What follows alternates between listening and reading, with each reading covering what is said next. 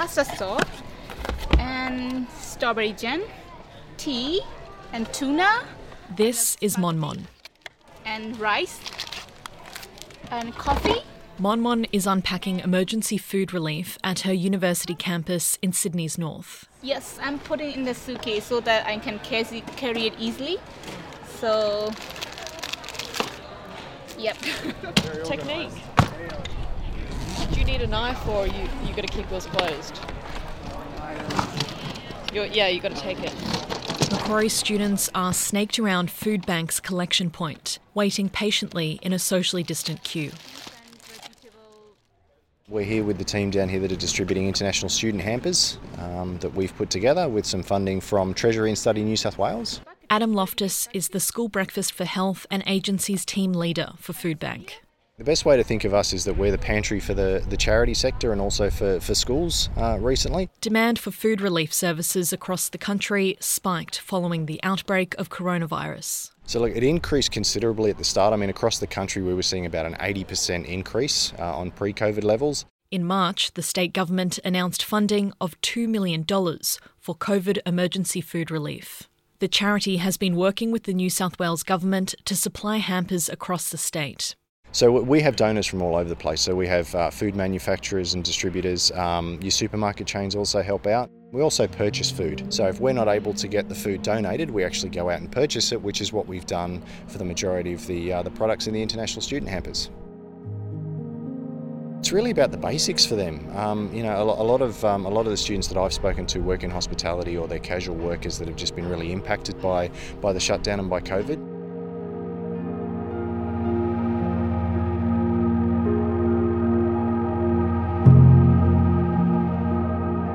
This is the second part of a two-part series of Think Sustainability, where we speak to those living in precarious housing situations. In part one, we spoke to public housing tenants. In this episode, we hear from some of the 500,000 international students trapped in Australia. You're listening to Think Sustainability. I'm Julia Karkatzel.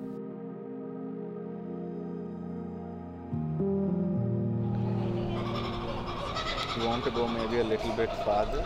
Mon Mon introduced me to her friend along one of the campus's most scenic walkways, Wally's Walk. Every time I come on campus, I see a new animal, new bird. Yeah. I don't know what those are. I even see koala one time. Oh my God. Yeah, koala. That's awesome. My name is Rajendra Kumar. I'm from India and I'm studying Master of Management. I asked the pair if food in the hampers was enough to get them by.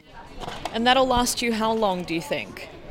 For 2 weeks, I believe. It's just the basics? Yep, just the basics. If we are making pasta dish, we need meat, right? We need to go buy meat. Rajan says food coupons from the university have complemented the food hampers. Vulnerable students are able to claim up to $250 in e-vouchers under Macquarie's support package. It has been really helpful. We can buy the stuff that is not in the food hamper, so that's been really helpful. He says dealing with financial stress is one of the reasons he sought out the service. Skipping meals, yes, because it's just too much. There's too many things to do and too many things to think about. Classes being online, and then there's stuff outside that have to look after and go and do.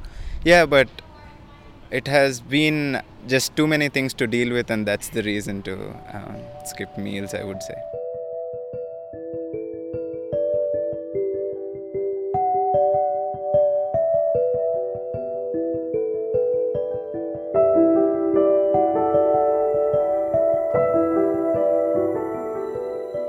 The crucial thing about the pandemic is that it has really deepened the crisis for many international students. Alan Morris is a professor at the Institute for Public Policy and Governance at the University of Technology, Sydney. You may remember him speaking about public housing in part one of this series. A greater proportion of international students are now in dire circumstances. Prior to the pandemic already, a lot of students were really struggling, but a lot more students now are struggling. And students who were struggling, they're struggling even more. So it's really a crisis for many. Alan took on the role as lead chief investigator of a sweeping report examining the experience of international students in Australia. The researchers asked over 800 students how their experiences of living and studying in Australia had changed because of the pandemic. Well, what we found, which was really quite shocking, is that close to 30% of students said they had gone without meals because of a shortage of money. I mean, that's quite incredible. 25% said they had pawned or sold something to get money. These stats really illustrate an enormous crisis out there. A lot of students really battling with very, very basic necessities, food. Another nationwide survey of over 5,000 temporary visa holders found that 65% of respondents lost their job during COVID-19. International students are entitled to work 20 hours a week. That's part of their visa agreement. And of course, a lot of students arrive and they have to work. They might have enough money to cover their fees, but in order to cover the rent and everyday living costs, they have to work. And a lot of them have either lost their jobs or their hours have been cut dramatically. So 45% of respondents said they had an income below $300.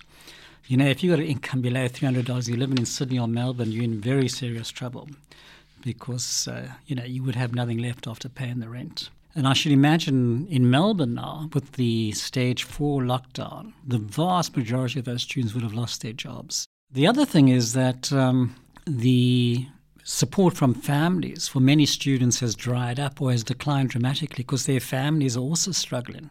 So they are very, very vulnerable now. A lot of them are in a very critical situation. Without work, students like Monmon and Rajen have turned to state government welfare and university support. There are genuine stories here of hardship and things that many of us take for granted about having 3 meals a day, being able to buy a coffee if you feel like it, having a safe place to sleep at night. Kylie Erbert is the Director of Student Life at Macquarie University. They're also juggling the concerns of their studies, but also obviously their concerns for their families back at home, and they're very real as the pandemic goes across the world. So most definitely students in need here, but unfortunately right across the state and the country, all universities are doing their best to support students through this time. Her focus over the past couple months has been to support students, facilitating the rollout of e-vouchers, grants and financial assistance loans. In our first session, we were able to provide support to about 7,000 students, and 75% of those students were international. Yes, we've provided food, we've provided grants and loans and delayed payment of tuition fees, but we've also done some innovative things like a student employment program, and we've signed students up for job rescue so that as casual positions become available, we're helping them be in a good position to secure the work that they might have lost. And we've also made a real commitment to employing students across our campus and have some exciting new roles. While Monmon and Rajen have the option to pick up food hampers supplied by charities and the state government, or take up a grant by their institution, they haven't had the option of turning to the federal government. International students do not qualify for federal government COVID-19 support packages. And while the JobKeeper subsidy will reach millions of Australians, newly unemployed casual and foreign workers are worried they'll be left out of the government's stimulus plans altogether. The federal government has allowed students to access their superannuation early. They have also extended the number of working hours for students beyond the original limit of 40 hours per fortnight. But a consistent message from the government has been to simply go home. And those who are in Australia under various visa arrangements, they're obviously not held here compulsorily. If they're not in a position to be able to support themselves, then there is the alternative for them to return to their home countries. At this time, Australia must focus on its citizens and its residents to ensure that we can maximise the economic supports that we have.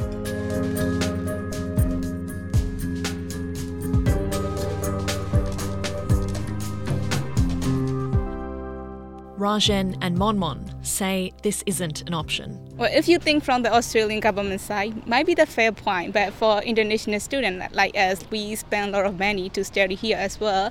But at least they should consider us a little bit.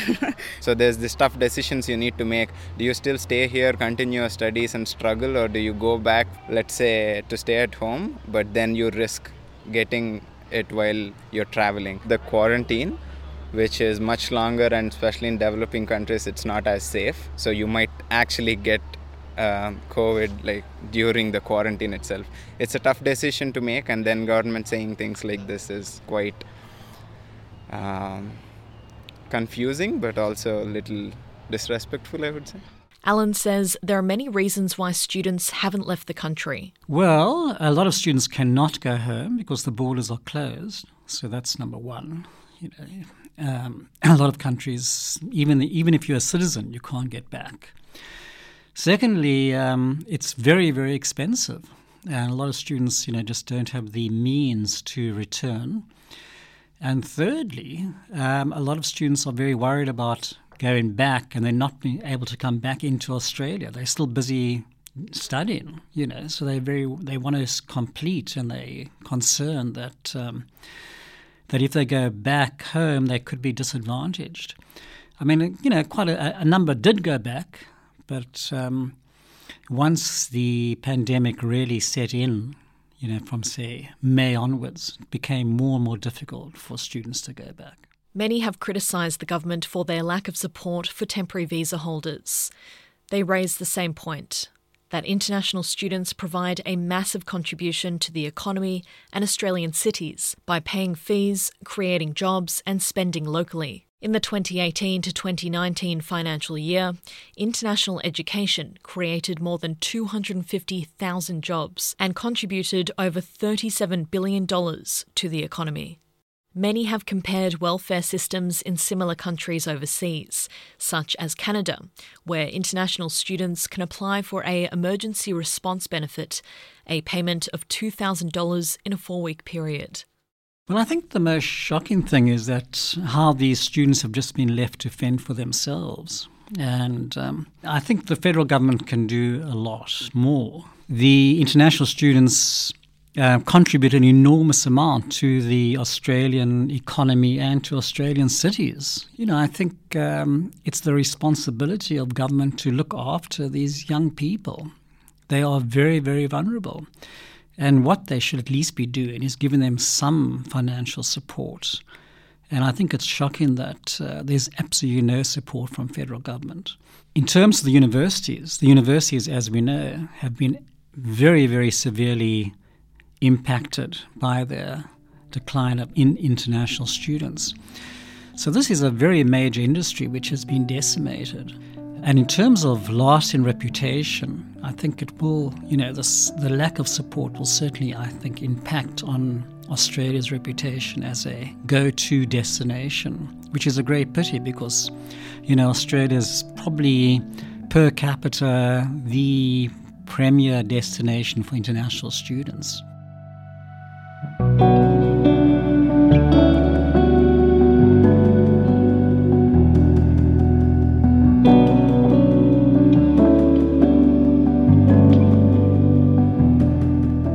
With no federal government support and without the option to go home, most students are trapped in the country. Minimal support from universities or state governments are literally offering a lifeline for these students, but they aren't even close to a solution. A $1,000 grant from Macquarie University is keeping Mon Mon afloat for now, while Nepalese student Rojal says he feels torn between leaving or staying in his current accommodation.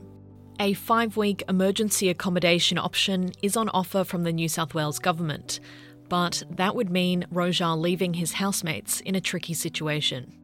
I actually don't think, at least in my condition, right, that's not effective because we are already in a contract, right, and obviously I'm living with some friends, so just me moving out would hamper them, right, to pay the rent and everything. People who are already staying there, right, they need to find another roommate, and that's a difficult task in this situation, right, in this pandemic. So maybe helping us where we are staying to some degree Like that would be a better help, I guess. Even with financial support, many students are struggling to pay the rent in student accommodation and the private rental market. A very worrying statistic is that 1 in 5 agreed that with the statement that I feel I could become homeless. So that is very significant. Rent and tuition fees are their big expenses. 16%, so around about 1 in 8, said that they, or maybe 1 in 7 actually, 1 in 7 said they were no longer able to pay the rent. Alan says only about 1 in 5 students in his study have successfully negotiated a rent reduction, and only 1 in 6 have reached an agreement with their landlord to defer payment of rent. Victoria's moratorium on evictions has been extended to early 2021, while New South Wales has extended its own for another 6 months. But despite this, Alan says 1 in 10 have already been threatened with eviction by a landlord.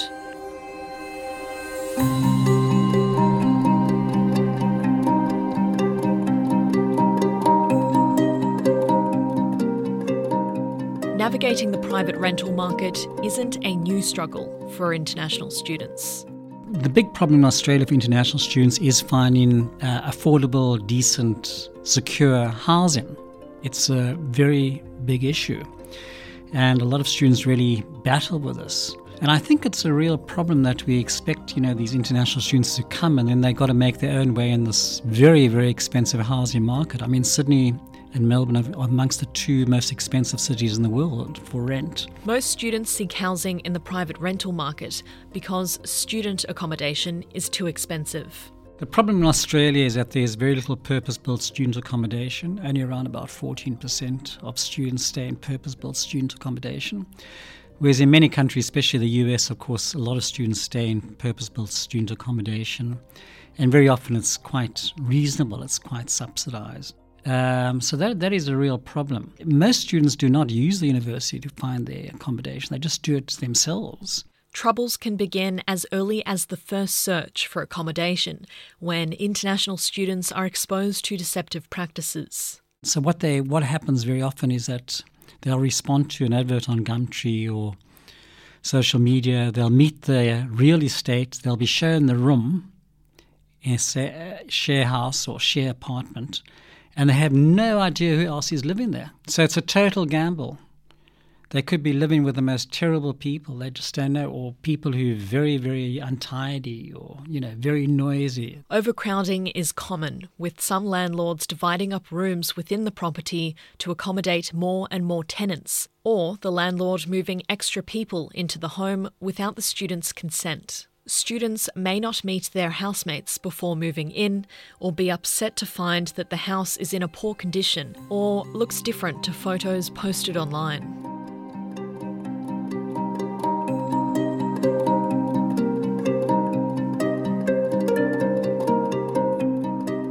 Over the years, international students have recorded wrongful eviction, being forced to pay for repairs, invasion of privacy, withholding of bonds, their landlord suddenly increasing the rent in the middle of a rental period, and discrimination. Students are especially vulnerable to deception and exploitation because they lack knowledge of their rights and standard housing practices in Australia. It's very hard to work out what are your rights. It takes you and it might take quite some time. If you had to go and study in China, what would you know about the laws in the private rental market? I have absolutely no knowledge whatsoever. So a lot of the students are in this very, very, they're in a vulnerable position on that level. They just don't know. They wouldn't know where to go either in terms of finding assistance, from either Redfern Legal Centre or Tenants Union or whatever. Redfern Legal Centre and the Tenants Union of New South Wales are just some of the legal advice services students can use. But as Alan says, most are unaware of these options. Students who do not have a written agreement with the head tenant don't even have legal rights. They aren't protected by state tenancy law. International students often face barriers making claims and have limited exposure to affordable legal advice and assistance, including limited assistance from education providers. I think the universities, clearly, students do complain about not having enough information. The other thing you must remember, which people tend to forget, is that only half of the international students in Australia are actually university students. Around about half are in vocational education and training or English language. Now, those education providers very often are quite small, and they're not going to provide, housing is not an issue, that they actually deal with. So those students are really by themselves. Alan says there's a role for universities to play to better educate students as to what accommodation they're signing up for before they enter the country. But he says there's not much of an incentive to do that. The universities don't want to paint a bleak picture, which it is, because then the students will be, go to Canada or the UK or the US. I mean, this is a global market. We're very, very competitive. And as we know, at this point, the universities are terribly, terribly dependent on international students. So they don't want to put out information which is too blunt, saying that the private rental sector is very difficult and very expensive, etc. Policymakers say there is a need for coordination between education providers, councils and state governments to collate data, identify repeat offenders and properly warn prospective international students of Australia's rental market. They say regulatory reforms should aim to close legal loopholes and reduce procedural barriers that enable landlords to evade accountability. The private rental sector in Australia is internationally, it's one of the most poorly regulated private rental sectors. In many other countries, the private rental sector is far more regulated in terms of the length of the lease, in terms of the landlord's capacity to increase the rent, in terms of the landlord's capacity to evict people, etc. The fact that, for example, in Sydney, in New South Wales, there's no grounds eviction. So in other words, once your lease ends, a landlord can evict you for no reason whatsoever. They don't have to provide any reasons, which is which in most countries is illegal. You can't do that. And all the landlord has to do is give you 90 days notice, written notice, and that's it. So I think there's obviously within the private rental sector, there's a lot of room for improvement in terms of regulation.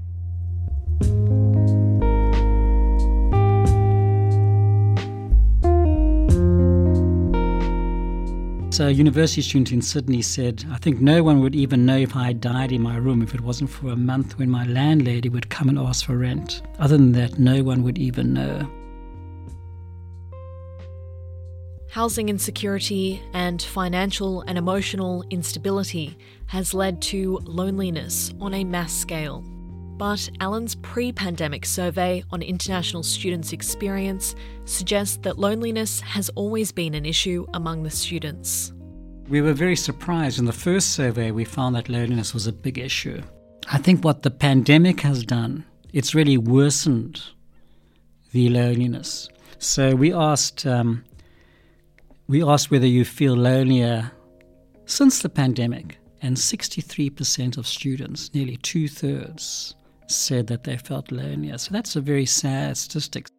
The stress around paying the rent and their drop in income is impacting a whole range of areas, So the academic work is really, for a lot of students, has been severely affected. They're so worried about everyday life. Every day is a struggle, and it's very difficult to focus on your academic work when you're not, when you're worried about being evicted or where you're going to get your next meal from. It's extremely difficult. Indian student Rajan says his lack of motivation has affected his studies. I don't have the same motivation anymore, and I used to have pretty high levels of motivation to actually learn and do stuff. I'm passionate about what I'm studying, that's the reason I'm here, but now the motivation levels dropped, but there's other students, their motivation levels dropped even more. So then as a whole, you just still get dragged down and you don't feel as good.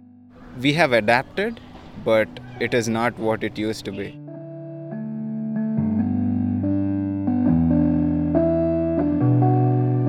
Like many international students in Australia, Rajan, Monmon and Rojal all face an unpredictable future.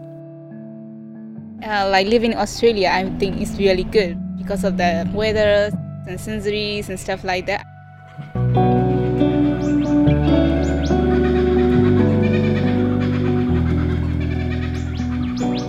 Monmon is in her last semester and is worried about finding work once she graduates.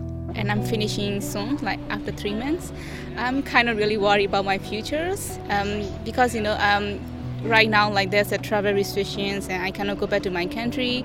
So I have to applying some visa to keep stay living here. And so if I live here, I also need a job to support myself, and the job market for international students is really challenging right now. While Rojal is struggling to find an internship as a temporary visa holder. And I couldn't find any because this time in this pandemic, people are not hiring as they used to. They want their employees to be residents with security clearance in order to get a good job in my field. The future is uncertain, but Rajan says the key is to remain positive. Because everyone's suffering and this situation out there is quite bad. But as I said, individually, especially international students, not giving up, having that perseverance and going out of the way, being proactive and trying to gain as much experience as possible will eventually be recognized.